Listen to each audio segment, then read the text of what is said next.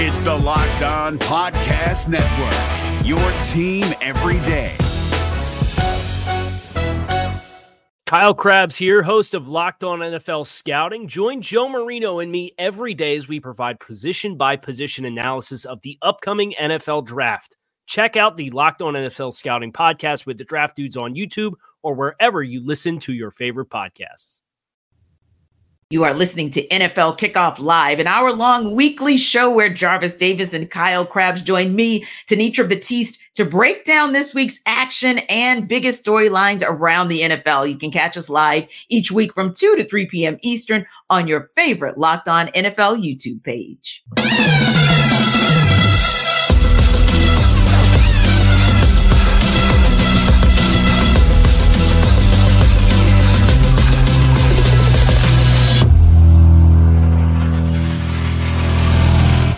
Welcome into Kickoff. It's the best hour of football talk every single Friday. We'll go around the NFL, talk about every team and every game, and we'll get local insight you can't get anywhere but right here at Locked On. I am Tanitra Batiste, your host, and alongside me are Jarvis Davis and Kyle Krabs. Let's go straight to Thursday night football. Guys, it was an interesting game because it was one of those kind of showdown matchups, right, that we were looking for, not just because these are two teams that are playoff bound, but because these are two teams coming out of the AFC North, which has been, what we call it, kind of clogged up in a good way, though. It's four teams that are truly battling for the division and battling for the rights, worst case scenario for wild card. Now, the thing about this game was this. Yes, the Ravens did walk away with the win. 34-20 was the final, but both teams walked away with losses. Obviously, with the Bengals, it was Joe Burrow with his wrist injury. And of course, with the Ravens, they're unfortunately going to lose what Lamar Jackson likes to call his WR1. Although we know that Mark Andrews is a tight end, he's going to have season-ending surgery. So that was pretty much a blow to the Ravens. But that wasn't really the story of stories, it turns out, from that game, right? Because we get reports this morning from the NFL that they are investigating Joe Burrow's injury and trying to figure out whether or not there was some shakiness about the Cincinnati Bengals and the injury report this week. They said, quote, that the Bengals had posted a video on X Wednesday night of Burrow getting off the team bus wearing what appeared to be a soft cast on his right hand. They later deleted that post, and then Burrow appeared to be hampered by the injury against the Ravens even before leaving the game in the second quarter. So it definitely brings up some questions about whether or not the Bengals gave full disclosure, Kyle, or whether or not there's a little bit more going on with that injury. And I'll tell you, Kyle, Jarvis and I have seen that video and that movie kind of play out twice here in Atlanta, but I wanted to hear your thoughts on how this could impact the Bengals down the road in both instances, the compliance issue, as well as just losing Joe Burrow for a minute overall. Yeah, I think, Cincinnati's sitting at 5-5, and what the rest of their schedule looks like, if Joe Burrow is going to miss any time at this point, like your margin for error was spent out when Joe Burrow was banged up with the calf issue earlier this season. And, they're really at a point where a wild card, you probably need double-digit wins. So you need to go 5-2 over this stretch. And you play Pittsburgh twice, you play Cleveland, so you're going to have divisional games that you have a chance at. But the margin for error is very small, and Pittsburgh's very opportunistic. They play Pittsburgh next. Would I trust Jake Browning against the Pittsburgh's defense to not turn the ball over? No, absolutely not. As far as the compliance issue, whoops. Anytime you delete the video, it probably gives some kind of an inclination that something was a little. And Joe started the game with a brace, right? Yes. So it's one of those things where I understand you don't have to get put on the injury report if you don't receive any treatment and you don't miss any reps. That's kind of like the deal with the injury report. But if we're traveling on Wednesday, the night before the game, with a soft cast or a brace or whatever it was, Joe just decided to strap down on himself. He wasn't getting any treatment for that. Like that's where I do think it is worth the league kind of kicking the tires here and figuring out what's going on. Yeah, I think so too. And granted, Jarvis, the NFL, as we know from the situation from Bijan Robinson to Desmond Ridder, right? When Bijan Robinson miraculously wasn't in the game until like the fourth quarter for exactly one play. And there were question marks after that. And so when Desmond Ridder went down with what was thought to be, or allegedly was a concussion, that like a lot of eyes are raised. Now, granted, the NFL said, hey, we routinely look at these matters of compliance within the injury report policy, but there are some fines where if they think something is amiss, could be team fines, potentially a lost draft pick. And you got to think, was it that important? I mean, I know this was a very do or die type of game, but Jarvis, for what it might hamper them, draft picks, fines, and possibly you put pressure on Joe Burrow where maybe he does not come back and give you Joe Burrow at all for the rest of the season. Was it worth it? To be honest with you, I mean, if they would have handled it correctly, I think we wouldn't even be having this conversation, because at the end of the day, when you have your head coach talking about, oh, I wasn't aware, like, you mean to tell me you wasn't aware that your starting quarterback, $50 million a year contract quarterback, you don't know what's going on with him, that he has a soft cast on his arm, on his throwing, on his wrist? Like, that's just weird. Like, so I think that, because if they would have put him on the injury report as a full participant for the entire week and took him off on Friday, we wouldn't even be having this conversation. So it's just little things that, like teams like this bring this on themselves. Like the Arthur Smith and Atlanta Falcons, they should know. Like, if they would have said, hey, going to the trainer like before the game, hey, Bijan's not feeling well, maybe we can give him some medicine or something like that. This is the last minute report. We just got this information. Go ahead and get out ahead of these things. Like, that's how you handle that stuff. And I think that when you like Kyle said, if you deleting videos and stuff and hiding evidence and, oh, we don't know what video you talking about. Oh, I wasn't aware. Like, that's when you look guilty. So yeah, of course. So I think that, they should handle these questions accordingly. Like, hey, we didn't handle this the right way, or let the NFL, let the investigation play out with the NFL and say, hey, y'all can come out shining and brag on, being in the right, like the Falcons did. So, but I think ultimately, when you have these type of situations, you just got to handle it correctly and get out in front of it. And then, so you won't be looking crazy at the end of the day. Yeah. And don't get me wrong. Fair is fair. The Steelers had this melee themselves, this little meltdown in 2019 where they didn't disclose properly, and Ben Roethlisberger got fined $75,000 and Mike Tomlin got fined $25,000. So we do know it happens, and sometimes it's like playing chess, not checkers. So we get that, but you got to think about maybe that ultimate cost if it does not work out your way. Like you said, worked in the favor of the Falcons. They pushed forward, but you never know how this one is going to play out. Now, the other interesting part of that as well is just like you mentioned, KC, it dropped Cincinnati down to 5-5. Baltimore improves to 8-3. Then you got the Steelers at 6-3. You got the Browns at 6-3. But you have a Browns team that while they're hosting the Steelers, they're going to do so without the services of one Deshaun Watson, who has officially been ruled out for the season because, of course, he had to have season-ending shoulder surgery. So does all of this kind of play into the hands of, and not to mention how it's going to impact Lamar Jackson with Mark Andrews being down for the count? And don't forget, Odell Beckham was questionable in his return too. How do all of these things kind of play out in the Steelers' favor, if at all? Pittsburgh's been a team that has just been super opportunistic. They don't overwhelm you in any capacity. They are very clunky offensively. They don't run a very exotic scheme. They don't dress stuff up. They get critiqued for running the same 5 concepts over and over and over again. And yet, lo and behold, they get a bunch of key turnovers. Now the schedule's breaking their way, where you're talking about facing Dorian Thompson-Robinson this week and potentially facing Jake Browning next week. You're already 6-3. Baltimore getting banged up in the skill group. And, that was Pittsburgh won that game the first time that they played anyway, I think. So yes. That was like the 17-10 game or whatever it was. Like, exactly. Pittsburgh's schedule looks pretty favorable. And if you just look at the remaining strength of schedule that they have, it's middle of the pack, but they have some good breaks with the tougher teams on their schedules that starting quarterbacks not being in the game. I think Pittsburgh really has a chance to make a run here, if not the division, if Baltimore is able to take their injuries in stride, be the team that separates from the other two teams in the AFC North.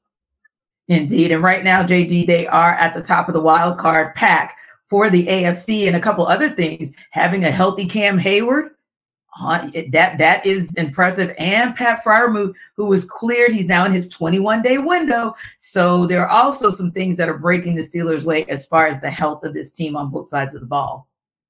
Well, I trust one side of the football. That's the defensive side, right? Because, you got a guy like TJ Watt who can just absolutely just wreck a game.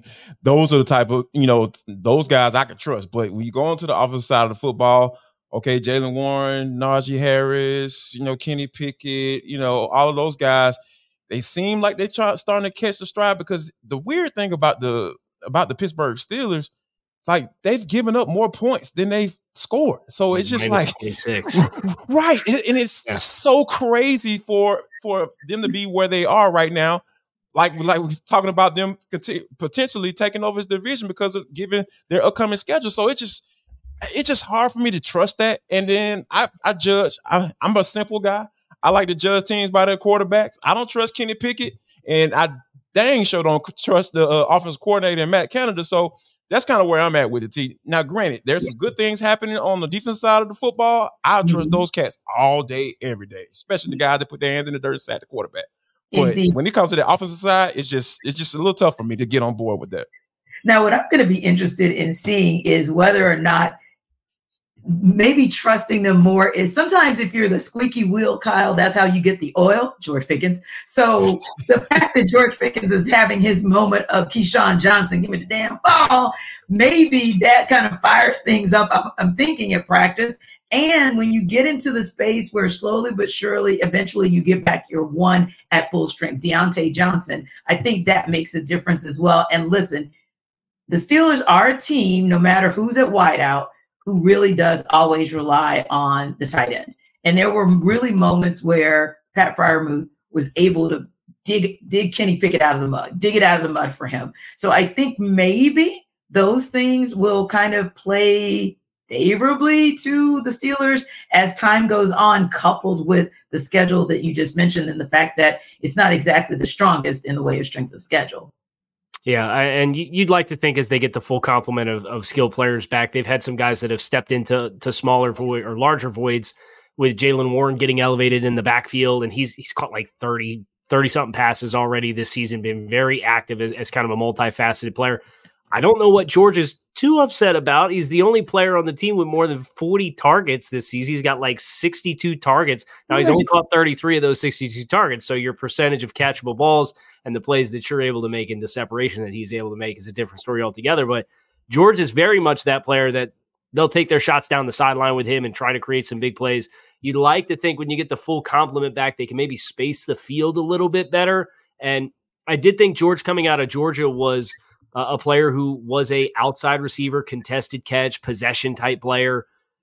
If you can space the field and stress it better, then he can find more space to be a possession player and have more high efficient targets in the passing game instead of just throwing in the ball. So I'd like to think if Pittsburgh's going to get this thing to catch fire, that's going to be a big catalyst for them because they are getting some guys back. And Jarvis, with them getting those guys back, but with the Browns dealing with the challenges that they face, Deshaun Watson is the starting point with that, obviously. But how do they what is the opportunity for them to maybe make sure they walk away with a win in this game so that they can stay in the conversation, both for the division, because to me, still the whole division is in conversation to win the AFC North, but also to stay at the top of the heap for the wild card spot? Yeah, I think like when you're talking about, Dorian Thompson, Robinson, as far as being the quarterback for this team, he's going to be able to step in for a guy like Deshaun Watson. It's going to be hard. And I think the charge has to be led by this defense, right? With Myles Garrett and what the type of season that he's been having and been at just dominating, teams left and right. It's going to have to be led by that defense. And I think that, Dorian Thompson is going to just not turn the ball over. I think that's going to be his one main goal every game. If he doesn't turn the ball over, they're probably going to have a pretty good chance of winning a football game. So if they can figure out how to hone him in and figure out how to move the football, and as far as with the running game and keeping games close and shrinking those time possessions for the opposing team, I really feel like that, the Cleveland they'll have an opportunity to at least stay in the conversation, like you said, at AFC North. Right. And I think, too, when you have some veteran weapons, like especially David Njoku, that should help you out tremendously. Like, you don't have to be the perfect quarterback. You just, like you said, have to be efficient, make sure that you protect the ball, and then, just put your team in position, because the defense is going to give you opportunities. Defense is going to give you opportunities to win. You just have to take advantage of those opportunities, I feel like. But yeah, that's going to be an interesting game because, like you guys said, the Steelers are a conundrum. I mean, and probably those numbers are skewed by the fact that they got smoked a couple times, between 49ers and the Titans. So when you get smoked twice in 9 games, it kind of skews. But yeah, everything about that doesn't shock me when you say that, hey, teams have outscored them and somehow they're still 6-3. That's very much the Steelers' way because we stay middling. But anyway, it's almost time for a couple of teams that don't stay middling at all because they are always on top of their game. It is certainly the game that everybody has been waiting for, our game of the week between the Chiefs and Eagles. We're going to talk about it on the other side. But before we get into that, we have a quick word from Jarvis about Prize Picks.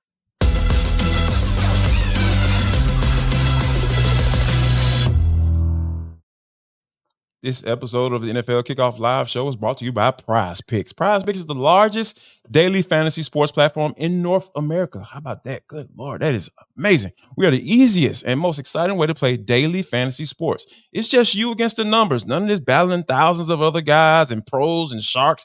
All you got to do is just pick more or less and then on a 2 to 6 player stat projection and watch the winnings roll in. With basketball season here, guys, you can now pick combo projections across football and includes 2 or more players from different sports or leagues. For example, LeBron James more and Travis Kelce at a 10.5 combo of 3 points made plus receptions. I'm telling you, this is easy math, guys. You need to go to Prize Picks right now and check them out. Also, Prize Picks even offers a reboot policy so that your entries stay in play even if one of your players gets injured. For football and basketball games, if you have a player who exits the game in the first half and does not return in the second, that player is rebooted. Prize Picks is the only daily fantasy sports platform with an injury insurance policy. I'm telling you guys, and all you have to do is just go to this website, prizepicks.com/lockedonnfl. That's prizepicks.com/lockedonnfl for a first deposit match up to $100. Prize Picks is daily fantasy sports made easy. Is your team eliminated from the playoffs and in need of reinforcements? Maybe it's time for a rebuild, or maybe they're just a player or two away from taking home the Lombardi Trophy. Either way, join Keith Sanchez and Damian Parson for Mock Draft Monday on the Locked On NFL Draft Podcast. They'll tell you which college football stars your team will be taking in the 2024 NFL Draft. Check out Mock Draft Monday on the Locked On NFL Draft Podcast, part of the Locked On Podcast Network, your team every day.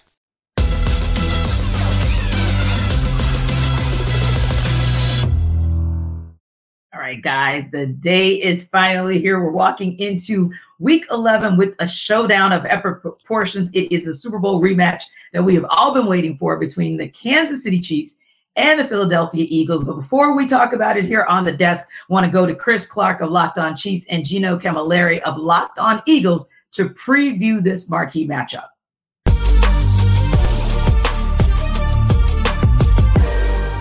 Like if they don't allow this team to punt, if they don't get one punt, I'm going to be so angry that they just sat back and let Pat Mahomes do the same thing. They can't do what happened in February. Take that game plan and throw it in the garbage from a defensive perspective, but just let Jalen Hurts cook. Comes down to QB1.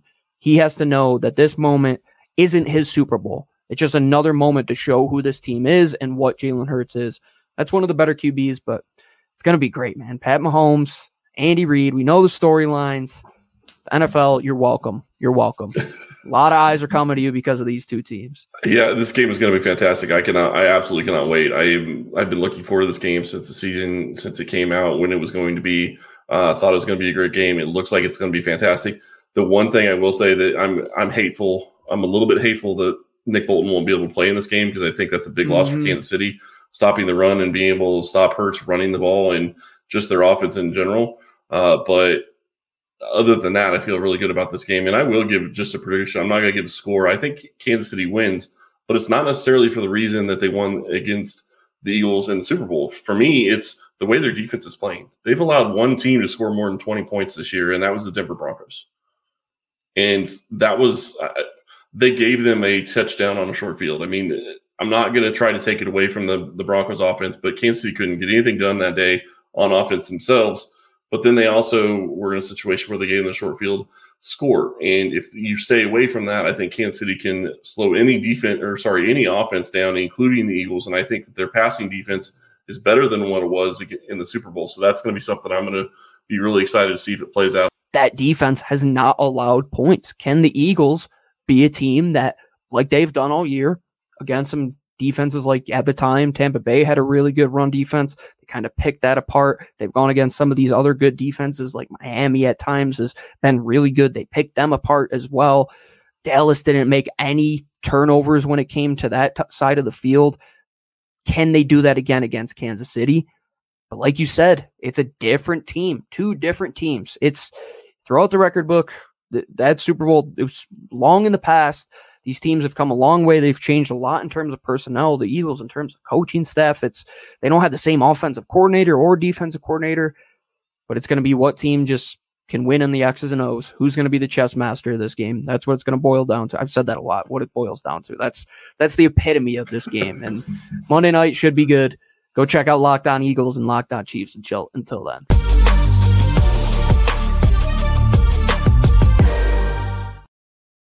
All right, guys, they didn't make any bold predictions per se, but Jarvis Chris did say he would give the win to Kansas City, but he said he'd give it to him for a different reason, not necessarily the way in which they beat the Eagles in the Super Bowl. Do you agree? Is there, obviously there's a path to winning for either one of these teams because it's pretty much even going in, but is this a Chiefs team that can beat the Eagles but beat them in a different way? Wow. Oh, that's a good question. I mean, because personally, I really feel like this is going to come down to the offensive line and defensive line play. And I'm a huge fan of Philadelphia's on both sides of the football. So I do see a path for the Kansas City Chiefs to get in there and win this game, obviously. Right. You know, Travis Kelce, you know, and Patrick Mahomes get off. We know what that combination can do once they get rolling. However, I really feel like this is a game that I think this A.J. Brown and Jalen Hurts connection is really been taking on a life of its own, right? So I think that's going to be something that's going to – and then making sure that I see some call quarterback runs for Jalen Hurts. And I think that's because that's a numbers game, right, when you're talking about doing that. And I think they're going to be able to take advantage of that front for the Kansas City Chiefs. So right now, I do see a path. But I think the Philadelphia Eagles offensive line and defensive line are going to be able to kind of come out on top on this one. And Kyle, I want to go to something that Gino talked about as well. You know, when you look down the list and the fact that, hey, the Eagles have only lost one game, and I don't know about you guys, but it really wasn't even the Eagles that lost one game. I feel like it was Jalen Hurts that lost one game against the Jets because he just it was like a self-implosion, self-inflicting wound after wound. And it's interesting because Gino was saying how with Jalen, just don't do too much, right? Just be who Jalen is. And you have an opportunity there in the absence of a Nick Bolton to be able to take advantage of that. And like Jarvis said, maybe some designed run plays for him. But again, I think, and Kyle, just want to get your input on that. Is that also a path to the Eagles winning? In large part, it hinges on Jalen Hurts and whether or not he's just Jalen Hurts and he doesn't try to do too much. Yeah, I think Jalen Hurts has to protect the football in this game. Obviously, that was what you alluded to, Tanitra, where they had the ball and the lead in the final 2 minutes against the Jets, and he threw like the worst pick of the day with the last one, and they ran it all the way back inside the red zone and ended up scoring the game-winning points there. But I just look at, as somebody whose favorite team has lost to both of these teams in the last month, I have a pretty good perspective on both these teams. I think Philadelphia is a much more complete football team than what Kansas City is. Where you think about Kansas City offensively, they're really good with the interior trio on the offensive line, but those two new offensive tackles that they brought in have not performed to standard between Donovan Smith and Jawan Taylor. And that Philly pass rush with all of these guys on the edge and Josh Sweat. And they have Nakobe. We can start and stop with that. I know Jarvis is always chomping at the bit, but I hear you guys. Hassan Reddick. Yeah, Hassan Reddick was the one whose name I was blanking on. One, I think the recipe really is a problem for Kansas City's tackles because he is such a different kind of rusher. If you got guys in tight alignments and you're going to rush them and you want to challenge them with speed to power, that's a little bit more, two bighorn sheep going at it. But Hassan Reddick, with his versatility and moving around, is really a problem for those offensive tackles. And then Philadelphia, you're answering the questions for what Kansas City has without Nick Bolton. You have Chris Jones in the middle, and they've got good players with the rest of the group up front, but it's not the wave after wave like Philadelphia has on their front. So I just think, yes, the pathway for Philadelphia winning includes Jalen Hurts taking care of the ball, but I think Philadelphia has exponentially more pathways to winning because of the other talent that they have in the other areas of both of these respective rosters. And I think that's a great point that Kyle makes, Jarvis, the fact that these are also two teams that are not the same as the teams that played in the Super Bowl. And it makes you think like, okay, well, both of the teams were aggressive and both of them reloaded in the offseason and free agency. They made some moves, but it does appear that for the moves that the Eagles made both in free agency, in the draft class, they've even made some aggressive moves within the season, like towards the trade deadline, to put themselves in position to be that team that comes out of the NFC, right? To potentially play that rematch for the Chiefs. But let me ask you this question. Part one and part two, and then Kyle, I want you to weigh in on that as well. But Jarvis, first do you see that it's going to be the Eagles and the Chiefs as a rematch, or B, if not, then who comes out of the AFC to play the Eagles, or who comes out of the NFC to play the Chiefs? Well, to be honest with you, I think there are only really two other Super Bowl contenders in the NFC that I feel like they can challenge the Eagles. That's the Lions and the San Francisco 49ers. Those are probably the two most consistent teams that I've watched and put my eyeballs on this year. I know people want to throw the Cowboys in there. I almost made them an honorable mention, but I just don't trust them. I don't. Yeah. I stay away. So here's that. Yeah, I shouldn't, right? I know you probably say, agree with me on that one. But yes. But I think that when you talk about those type of teams, and as far as the AFC side, right, that's the one. Like we talked about 2 6-3 teams that in the Steelers and the Browns, they were like, oh no, necessarily. And then you got the Dolphins with Kyle Crabb. Kyle talked about his favorite team, the Dolphins. Yeah, they look really good, but against teams that are just as good, or if not better, they haven't looked all that great. So I put them as an honorable mention. That leaves one team in the AFC really competing with the Chiefs, I feel, and that's the Baltimore Ravens. And even they've had their issues, especially within the fourth quarter of games. So I think that, yes, to answer your question, yes, I feel like this could be a Super Bowl, another Super Bowl preview, and we can see these same two teams playing in February. Indeed. And Kyle, what about you? Do you think that these are the two teams that we see are going to have a rematch or a clash come February? And if not, who is in the way of the Eagles? Who's in the way of the Chiefs getting back there, in your opinion? So I think these two teams are on the inside track. And one of the big reasons why is, aside of the fact that they're already at the top of their respective conferences as we go into week 11, they're also each in the bottom 8 in remaining strength of schedule for win percentage of teams that they have left to play.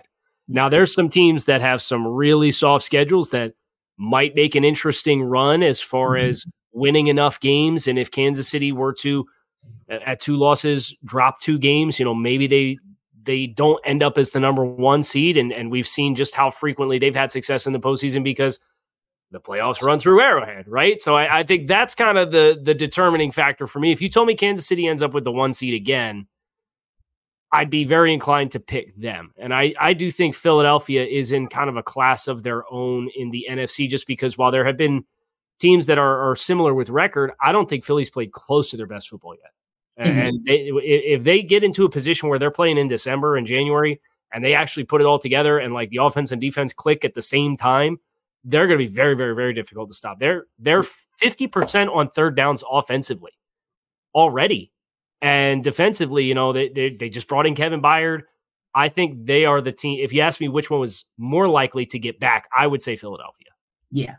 I would agree. And it's interesting because both of these teams are also coming off a bye, and both of these teams are coming off wins before the bye. So I feel like this is where you really kind of see them start to separate themselves, although you can make the argument just as you guys both have, and I think those are valid arguments, that they've already kind of separated themselves. But kind of what do you look for, Jarvis, in the back half of the season from the Chiefs to say, yeah, I definitely see from how the Chiefs are playing that team is the one that I'm going to see come February? I think there is two things for me, and it's on the offensive side of the football, right? Like I think that though I got to see one wide receiver like really step up and just start being consistent, because you're going to get opportunities with all the attention that's being paid paid attention to on the middle of the field with Travis Kelce, right? So I think that some consistency from one of those guys, either one, it doesn't even matter, and then some more commitment to the run game. I know that's kind of hard to ask of Andy Reid, because we know that sometimes he'll just like, you know what, I don't need a blanket. I don't need the doggone run the football. I'm just going to slang this bad boy all over the yard because I got one of the best quarterbacks to ever play the game already, in Patrick Mahomes. So I think that, if they can figure out a way to get some consistency in both in the run game and those weapons on the outside, and one of those guys stepping up saying, okay, I'm not necessarily Tyreek Hill, but I can step in to be a guy that Patrick Mahomes can count on when all that Travis Kelce is drawing all that coverage. And it may end up being kind of a 2-for-1 in Isaiah Pacheco, because that's kind of where he gets, obviously that is his run game, but low key, that's actually where they get a dual threat running back, so someone who can catch successfully out of the backfield. So be interesting to see how much they go to him more and more as the season goes on, because that's exactly how it happened for them last year. He really started to step up as the season wore on, and definitely in the postseason. Kyle, what about you? What do you need to see from the Eagles in the second half of the season for you to say, hey, not only do I think the guys are going to be the ones coming out of the NFC South, but I expect to see you guys in the Super Bowl as well, and maybe even winning it this time? Yeah, I think Jalen Hurts continuing to play more consistently with all the facets of the quarterback position. He has these switches that he can flip where he gets really, really good and he's in rhythm, but then sometimes he's out of rhythm, but he's good outside of structure, and then he can run. And it's like, can you just find the groove for a sustained period of time? Yeah. Because, Philly, the last 2 weeks for the Philadelphia Eagles offensively have not been remotely close to their best efforts, where they've had 292 yards against Dallas at home. And, they were up big in that game. Dallas came back and nearly stole the game at the end. Mm-hmm. When you play these good teams, being able to effectively finish and do so in a multitude of ways. And it's tough because they lost Dallas Goedert for an extended period of time he has a broken arm, but we should expect to see him back by the postseason. Mm-hmm. So for Philly, it's don't let this 5-game stretch of your schedule trip you up either, because they are at Kansas City, Buffalo Bills, San Francisco 49ers, at Dallas Cowboys, at Seattle. They got a really, really tight stretch here. You go 3-2 or better in that stretch, though, I think you're going to put yourself in position to really bring this thing home. But don't sleep on the Lions, because they might steal the 1 seed here, because they do have a soft schedule in comparison to the 5 we just went through. Exactly. Yeah, if they tend to be like the Lions we saw at the beginning versus maybe a little bit of the middling where they stumbled a bit, then they could be scary good. And yeah, NFC might actually run through Detroit. Imagine that. Anyway, as we prepare for the NFL week with Sell Me Why, here's Jarvis to sell you rather on DoorDash.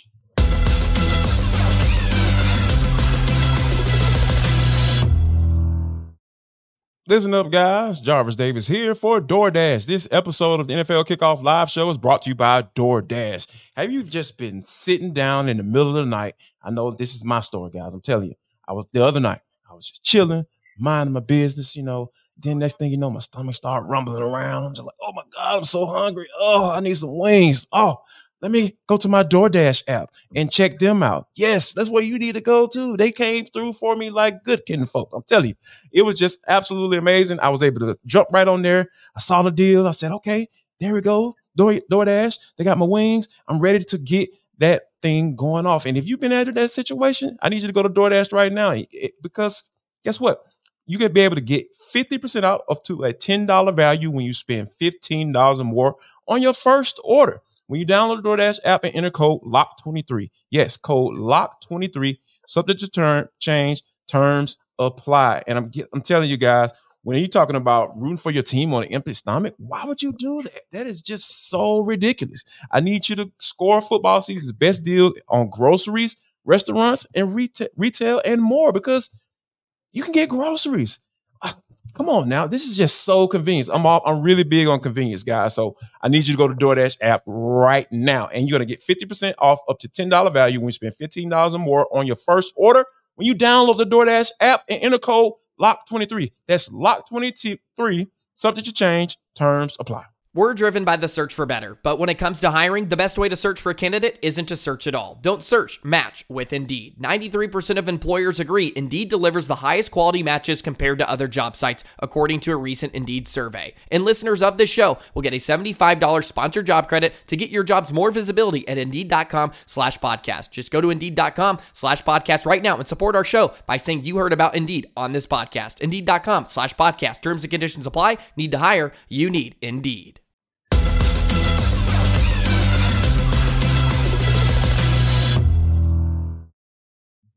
All right, guys, the Tennessee Titans are traveling to Jacksonville to take on the current AFC South leaders in the Jaguars. The Titans are 7-point underdogs in that game. Here's Tyler Rowland of Locked On Titans to tell us why the Titans might cover that spread. The Tennessee Titans need a miracle if they're going to defeat the Jacksonville Jaguars on the road in Week 11. My name's Tyler Rowland, host of the Locked On Titans podcast. I don't care who you pray to, whether it's Zeus, Buddha, Allah, the 7 old gods, the Lord of the Light, 8 pound, 6 ounce baby Jesus. That's how I like to picture him. Either way, Titans fans need to look to the sky and pray for some divine intervention on Sunday. Let's just lay out the realities here. The Tennessee Titans are a 3-6 football team that look like they may have the worst offensive line in the NFL. To go along with that, they've lost 8 straight games on the road. They haven't won a road game all season long. The Titans are struggling mightily right now, and they're going up against a Jacksonville team that's 6-3, leading the division, and that swept them last year. So this is a very, very tough circumstance for the Titans to walk into with a rookie quarterback to go along with that struggling offensive line. But again, the Titans could use a miracle to win this game, and that miracle could come in the form of winning the turnover battle. And again, the odds are stacked against the Titans here as well. The Titans are one of the worst teams in the NFL this year in forcing turnovers, while Jacksonville has been one of the best teams in the NFL in turnover margin. It's really led them to some key wins while the offense has been struggling, but the offense struggled for Jacksonville because their offensive line is not that great either. They've been struggling as well. And the Titans' biggest strength on the team is their pass rush. So if the Titans pass rush can dominate the matchup against the Jaguars offensive line, they could put Trevor Lawrence in 3rd and longs, they could create some bad decisions, and they could create some turnovers, not only helping the Tennessee Titans get the Jaguars offense off the field, but helping the Titans struggling offense put up points. For more analysis, check out the Locked On Titans podcast, part of the Locked On Podcast Network, where it's your team every day. I love me some Tyler Rowland. Can I say that? Jesus. I mean, when you spoke baby Jesus, you know it is so serious, like literally, Jarvis. And Allah. Divine intervention. I felt like Kyle, I should have opened my prayer closet and just started praying for these guys. Like, dang, you going down to Duval and you're going to need Jesus to get out of there with a win. Jarvis, I mean, is it really that, like, serious? Like, are they really in that much jeopardy? Have no chance? A snowball's chance in where to get a win? Yes. Because Will Levis, ever since he looked like Brett Favre in the first game against the Falcons, it has just been all downhill from there. So I think that when you think about, a rookie quarterback going through rookie struggles, it's hard. It's hard to kind of come around on that because, like, that's all you got and that's who you've gone with, and you decide to say, hey, we're going to ride this wave. So, and they're going through one of those down waves right now as far as Tennessee Titans goes. However, there is a little light, T, because the Jacksonville Jaguars got their butts kicked last week against the San Francisco 49ers at home. And there are people now questioning whether or not Trevor Lawrence is the guy because, Jacksonville has been bad for quite some time and people just want to be optimistic about their team down there in Duval. But it just seems like every now and then these things come to light. These little insufficiencies as far as being a face of the franchise type quarterback, they just came to light last week. So I think that, I think ultimately Jacksonville gets the win because, that was embarrassing last week. But that's not to say that the Jacksonville Jaguars can put out a stinker, because they are very more than capable of doing that. Indeed. Now, Kyle, Will Levis, yes, he looked all world when he came back. But then again, every quarterback who starts his first game of the season against the Falcons looks like all world. So Will Levis has now come back down to earth. But is there an opportunity here for him to maybe reset himself and maybe help to reset that Titans offense and not just give the Jaguars a run for their money, but maybe even sneak a win out there? Well, I'll say this. If that was your sales pitch for why you were selling us on Jacksonville covering the spread, right? I got a few more things written down for whenever you're talking to whatever football god or other god that you pray to for these Tennessee Titans. They average 3 trips to the red zone per game and average 1 for 3 getting into the red zone per game through 9 games this season. 31% of red zone trips get into the end zone. That is 31st in the league. They are about 33% on third down offensively. So you're playing behind the sticks. You're getting into the red zone when the field is compressed and you can't score touchdowns. You have a terrible offensive line with a run-first identity. Wow, what an inspiring concoction and formula this is for the Tennessee Titans. And oh, by the way, who is the number 1 team in the NFL in turnovers defensively? The Jacksonville Jaguars. So if your sales pitch is go against the number 1 turnover defense in the league and win the turnover battle, bless you. It ain't going to happen. Now, speaking of a turnover battle that could be won, that might be the Jets' pathway to beating the Bills after what we saw out of Josh Allen earlier this week. This is a week 1 rematch for these two teams. It's going down in Buffalo, and John Butchko of Locked On Jets is going to sell us why the Jets can cover as 7-point underdogs. I'm John Butchko, the host of Locked On Jets. For the New York Jets to cover the spread this weekend against the Buffalo Bills, they will need to play their best game. That means generating a lot more offense. The Jets have gone almost 3 full games without a touchdown. The situation's even more dire than that. You'd have to go back to week 4 against the Kansas City Chiefs to find the last time the Jets had a multi-play touchdown drive. Every touchdown they've had since then has either been on defense or on a 1-play drive where Breece Hall broke a big play.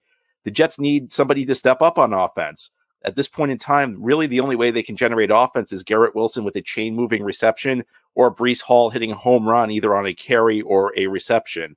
Somebody like Xavier Gipson, a rookie, undrafted rookie wide receiver, or Izzy Abanikanda, a rookie running back who should take on a bigger role after the team cut Michael Carter, needs to step up.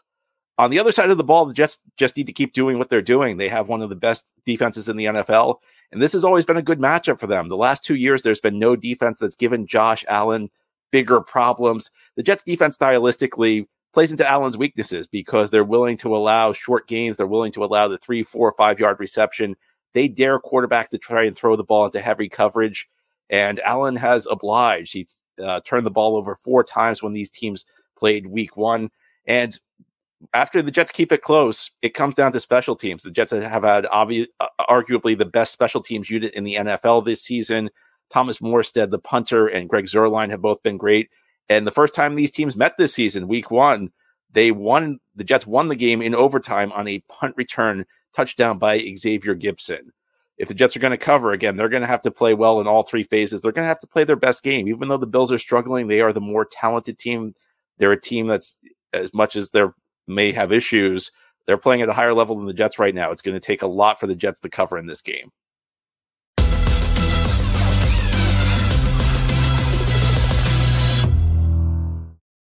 Guys, we have some breaking news to share with our audience. We talked about this at the top of the hour as we gave reaction to the Thursday night football game that saw the Ravens beat the Bengals 34-20. Ravens knew right then that they were going to lose Mark Andrews for the season. Word has now come from multiple sources that the Bengals will indeed lose Joe Burrow now for the season. He is out for the year with a torn ligament. That is per coach Zach Taylor, and that's been confirmed by multiple outlets. He had his MRI this morning. Jake Browning, of course, who we talked about, who finished the game last night, is the backup who is going to be expected to likely play for the rest of the year. But Kyle, we talked about how tight it was in the AFC North already and how the Bengals were kind of at the bottom of that particular division looking up. Man, what a blow to the Bengals' chances to make any noise to get out of that division or even keep their wild card hopes alive. Yeah, and you think about Cincinnati, the performance this season defensively felt like it took a step back as well. They had a couple of safeties that left. So if you're looking for like, okay, what's Cincinnati's pathways to win games moving forward? Well, T. Higgins has been banged up. Yeah. The offensive line hasn't looked great. You have had the defense regress as you had Von Bell and Jesse Bates leaving free agency this offseason and haven't really had guys that have gained teeth playing in those spots. And now Jake Browning's at quarterback. I mean, just humor me. Here's the games they have left on the schedule. Pittsburgh, at Jacksonville, Indianapolis, Minnesota, at Pittsburgh, Kansas City, Cleveland. Are they winning a game?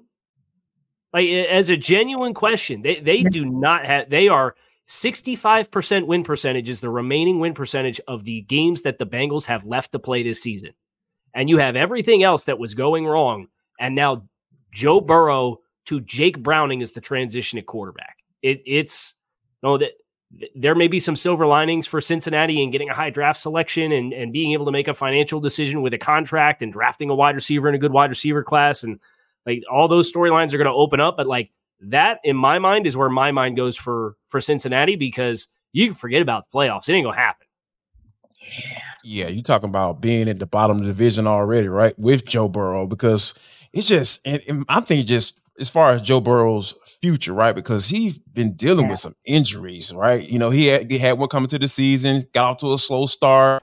You saw them kind of cater their offense to that, right? You know, as they try to start figuring things out, then they go on the win streak, and you start saying, okay, all right, the Bengals start looking like the team that can compete. But when you talking about losing him for the rest of the season, and then like Kyle laid out, like now the conversation changes, it shifts, right? And I think that this is something that you're going to really figure out. Zach Taylor's going to earn his money, because true enough, like he can't have this mindset, right? Like, oh, yep, season over with, but he's going to have to figure out a way, because you still got guys. It's just a matter of now Jake Brown is delivering the football. And you know what I would do if I was Zach Taylor? I would be having him turn around with his back facing to the defense, handing off to Joe Mixon, and I'm throwing to Joe Mixon. We're going to figure out a way to bleed every bit of talent and juice that we can get out of Joe Mixon, and then figure out a way to get the ball to Jamar Chase at some point. So, yeah, this is – now, Grant, it doesn't look good, and they're going to stay at the bottom of this AFC North division. But, man, Zach Taylor got to figure out a way to rally the troops. And he going to earn his paycheck. That's for sure for these last few games. Denitra, if I can just follow up on that real quick. Bengals 31st in the league in rushing attempts thus far this season, and they're averaging 3.9 yards per carry. So it's like the antithesis of everything that they are is what you're going to ask them to be. But I agree with JD that's probably how you're going to maximize this, is kind of be what the Jets are with Garrett Wilson and with Breece Hall, is you got like a couple staple skill players to work with. I'd say Cincinnati's offensive line is better. So can you adopt to that style of play? It's just nothing like what you've been to this point in the season. Yeah. And I think you guys make a great point as well. I want to talk a little bit about just actually the QB challenges overall, because I believe this last Sunday was the first time that there were 10 rookies who started. So it's a little bit disconcerting in what you're seeing happening under center throughout the league. But I also wanted to go back to something, Jarvis, that you mentioned, which was you got to this 5-5 because Joe Burrow was banged up to start the season. So that's been a challenge. And like you said, also, Kyle, you look at T. Higgins, and T. Higgins has just not been himself. And we've yet to see him to come back and be himself. But if you look at Joe Burrow from the time he entered the league in 2020 to now, 10 games in 2020, 16 and 21 and 22, but then he's going to end this season again with just 10 games. And in those 16 in the 2 seasons that were sandwiched between the first and the current, let's not forget that he was playing banged up football then. And it does kind of speak to, like you said, where do they go in the future? Because a Browning can't get you to where you want to be. You can't even get out of the division with that at QB. And don't get me wrong, of course, they're going to hope for Joe Burrow to come back 100% full strength, but it does kind of make you scratch your head that 2 out of his 4 seasons, he barely got through half of the season. I think some of that comes back to sacks taken too, where he took 32 sacks in the games. In one of the games, the one that got him to the Super Bowl, poor guy. Right. Yeah. I mean, he led the league in sacks taken in 2021, one of the games where he played 16 games, and then he had, appendicitis at the start of training camp in 2022. The good news is you only got one appendix, right? So like that one's done and over with. You won't got to worry about that injury again. But it's Tanisha, I'm glad you mentioned all of the quarterbacks across the league that have been getting injured too, because you think about kind of stylistically the changes of defenses across the league, and we're playing a lot more too high safety shells and trying to force more methodical drives as compared to explosive plays. And what moves the needle for everybody in those situations? It's guys at quarterback who can get off script, extend plays, get outside the pocket, whether they run to throw or run to run. But those instances expose you to more hits. It exposes you to more precarious situations. So think about the old guard, Drew Brees, Tom Brady. How'd they play 16, 18, 20 years? Yeah. Whatever Tom ended up playing. They'll throw the check down. They don't care. They say, I'm going to throw it to the back 3 yards, and he's going to run for 5, and we're going to get 8 yards, and it's going to be 2nd and 2, and life is good.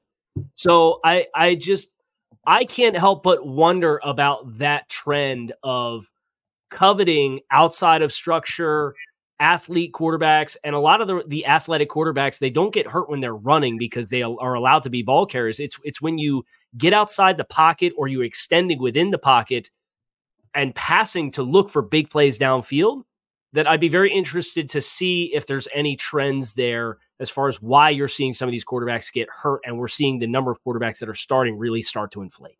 Indeed. And you think about a quarterback in Matt Ryan, who with the Falcons across his entire career, all of 3 games missed, and not all 3 were injury.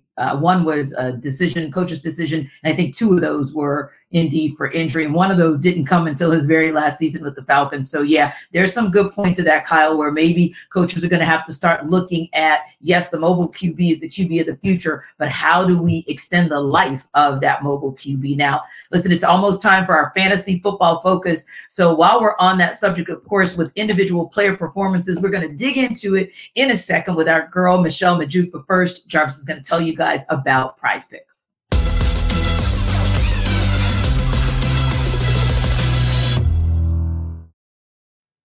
Jarvis Davis here for Prize Picks. This episode of the NFL Kickoff Live Show is brought to you by Prize Picks. Folks, Prize Picks is the largest daily fantasy sports platform in North America. That's huge. That's really huge. We are the easiest and most exciting way to play daily fantasy sports. It's just you against the numbers. None of this battling against thousands of other players, and including pros and sharks and all that stuff. All you got to do, pick more or less than on a 2 to 6 player stat projection and watch the winnings roll in. I'm telling you guys, it's just that easy. And with basketball season here, you can now pick combo projection across football and basketball. For example, LeBron James and Travis Kelce at a 10.5 combo of 3 points made plus receptions. I'm telling you guys, it's just that simple. And Prize Picks even offers a reboot policy so that your entries stay in play even if one of your players get injured. I'm telling you guys, they're all on your side to get these wins. For football and basketball games, if you have a player who exits the game in the first half and does not return in the second, that player is rebooted.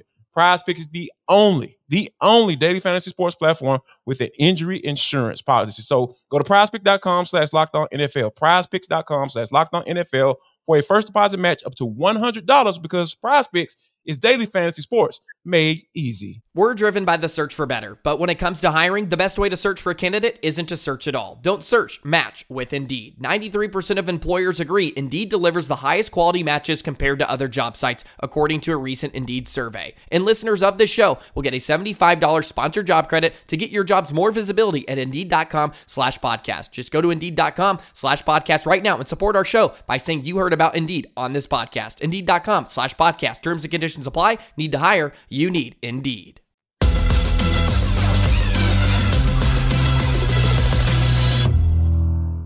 Fantasy football trade deadlines are here, and our Locked On Fantasy Football host, Michelle Majuk, has 3 players you should consider trading away before it's too late.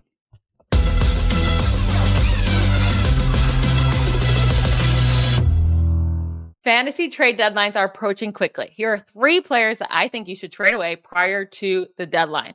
First up being Chargers quarterback Justin Herbert. I get it. He just had a 5-touchdown performance, you might say, but he's elite in fantasy.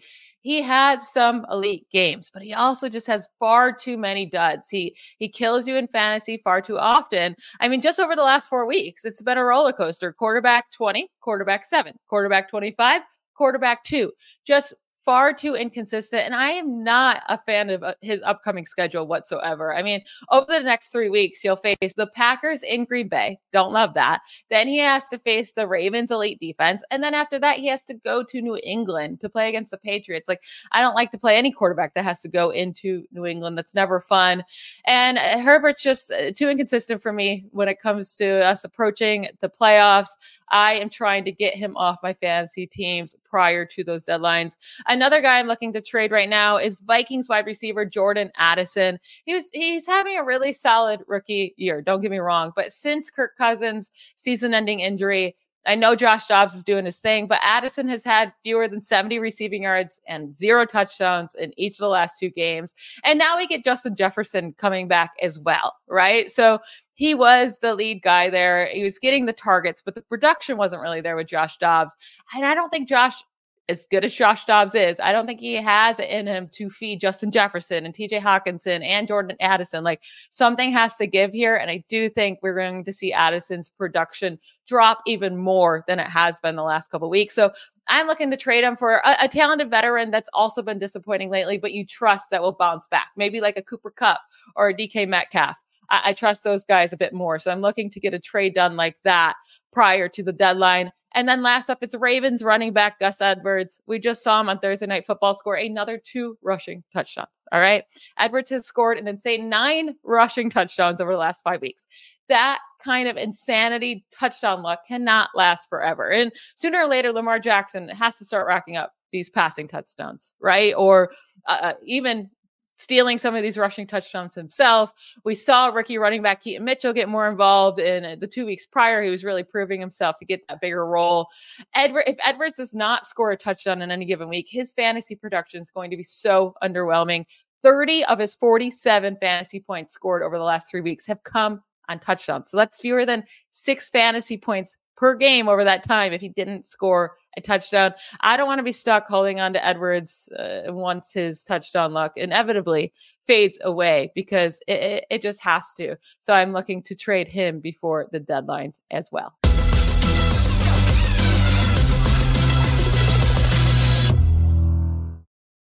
All right. So Kyle, Michelle said she wants to part ways with Justin Herbert and Jordan Addison. If he's on your team, he's got to go. Trade him or keep him? I'm inclined to agree with Jordan Addison just because I don't know how high the astronaut buzz is going to go with Joshua Dobbs and him coming in there and balling out. Like, how sustainable is that? What is that going to look like when Justin Jefferson comes back? I think there is just a little bit too much unknown there to know what the volume is going to look like to really trust Jordan Addison. So if you get a sell high opportunity, I would take that one for sure. From a quarterback perspective, I think if the Chargers are going to get this done, they're going to have to lean into Justin Herbert, and he's going to have big games. So they're in the thick of the playoff race. But I think if I cross-reference where they're at as a football team with what the defense looks like, so what you're going to have to do offensively to win games, to be able to get into the playoff conversation and actually get a playoff berth, I think it sets up well for Herbert to have to do it. So you'd have to really give me the moon for me to want to trade Herbert. Yeah, and I think it would be doable because we saw what the Packers, I guess I'm going to say, didn't do to the Steelers, and that's why the Steelers won that game. How about you, Jarvis? Do you trade him or do you keep Herbert and or Addison?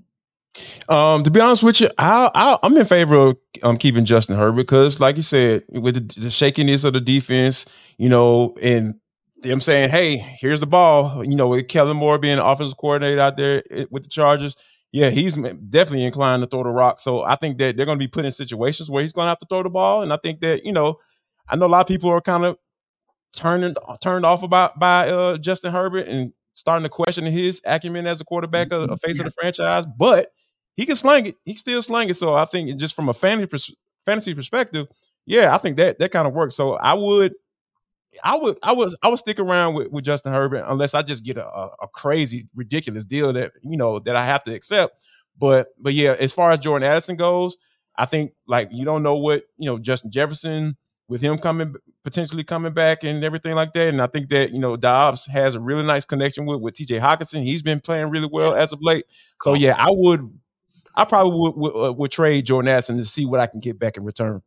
And guys, we've got a couple minutes left. I want to hit 2 subjects, and I want to end on a positive note. So I'm going to hit you guys with one of them, and then I'm going to share the other one. But first things first, of course, we broke the news when we found out about it that Joe Burrow is done for the season. So it kind of shifted in that direction. But I want to go back to the Jets-Bills because this is their second and final matchup of the season. It's in Buffalo. Guys, give me your thoughts real quick on where that game lands as far as who wins. I think Buffalo gets it done at home. Jets just the for as depressing as Tyler sell me why it was for the Titans, I'm listening to John go through the Jets litany of haven't had a multi-play touchdown drive since the Chiefs game in week 5. It's like, holy cow. And we call the football gods and these guys too and get a little fortune coming their way. So I think Buffalo, they sent a message, I think, to that football team with the firing of the offensive coordinator, whether he was the most culpable of the issues going on with that team or not. Big time wake up call when somebody loses their job, though. And I think the Bills are too talented to keep doing what they've been doing. And I think they get that one done against the Jets. Jarvis, Bills not back in Buffalo? Yeah, I got Bills getting it done because, like you said, even though Josh Allen is he's leading the charge with turning the ball over, I just think Zach Wilson, he doesn't do anything for me, and I don't see the Jets defense scoring 3 touchdowns. So yeah, that's where I'm at with it. Yeah, Bills win this one. Right. That may be where it begins and ends, right? One more good note that I want to wrap up with, guys, since we've had so much bad news, especially on the QB front this weekend. Just got word that Justin Fields and Khalil Herbert are both activated. Of course, Khalil Herbert, the running back for the Bears, but Justin Fields activated. So hopefully looks like he will be in the game come Sunday. Bears with a critical game at the Lions, and critical for the Lions as well so that they can keep winning and keep on track with the Eagles. Good stuff for us to end the show on. Yeah, and I'm hopeful for Justin Fields. I don't know that this regime in Chicago is going to survive past this year, but this is a really good opportunity for Justin where he kind of came on after the first month of the season, put some good tape out there, because if Chicago does hit reset, odds are with them having Carolina's first-round pick in addition to their own, they're going to be picking a quarterback. So if I'm Justin Fields, the biggest motivation that I have is to show the league who I am as a player, because there's a pretty good chance if Chicago fires Matt Eberflus that Justin's going to be playing somewhere else next year. And you want to have teams that have assets and have a good infrastructure and can help you to be interested in you.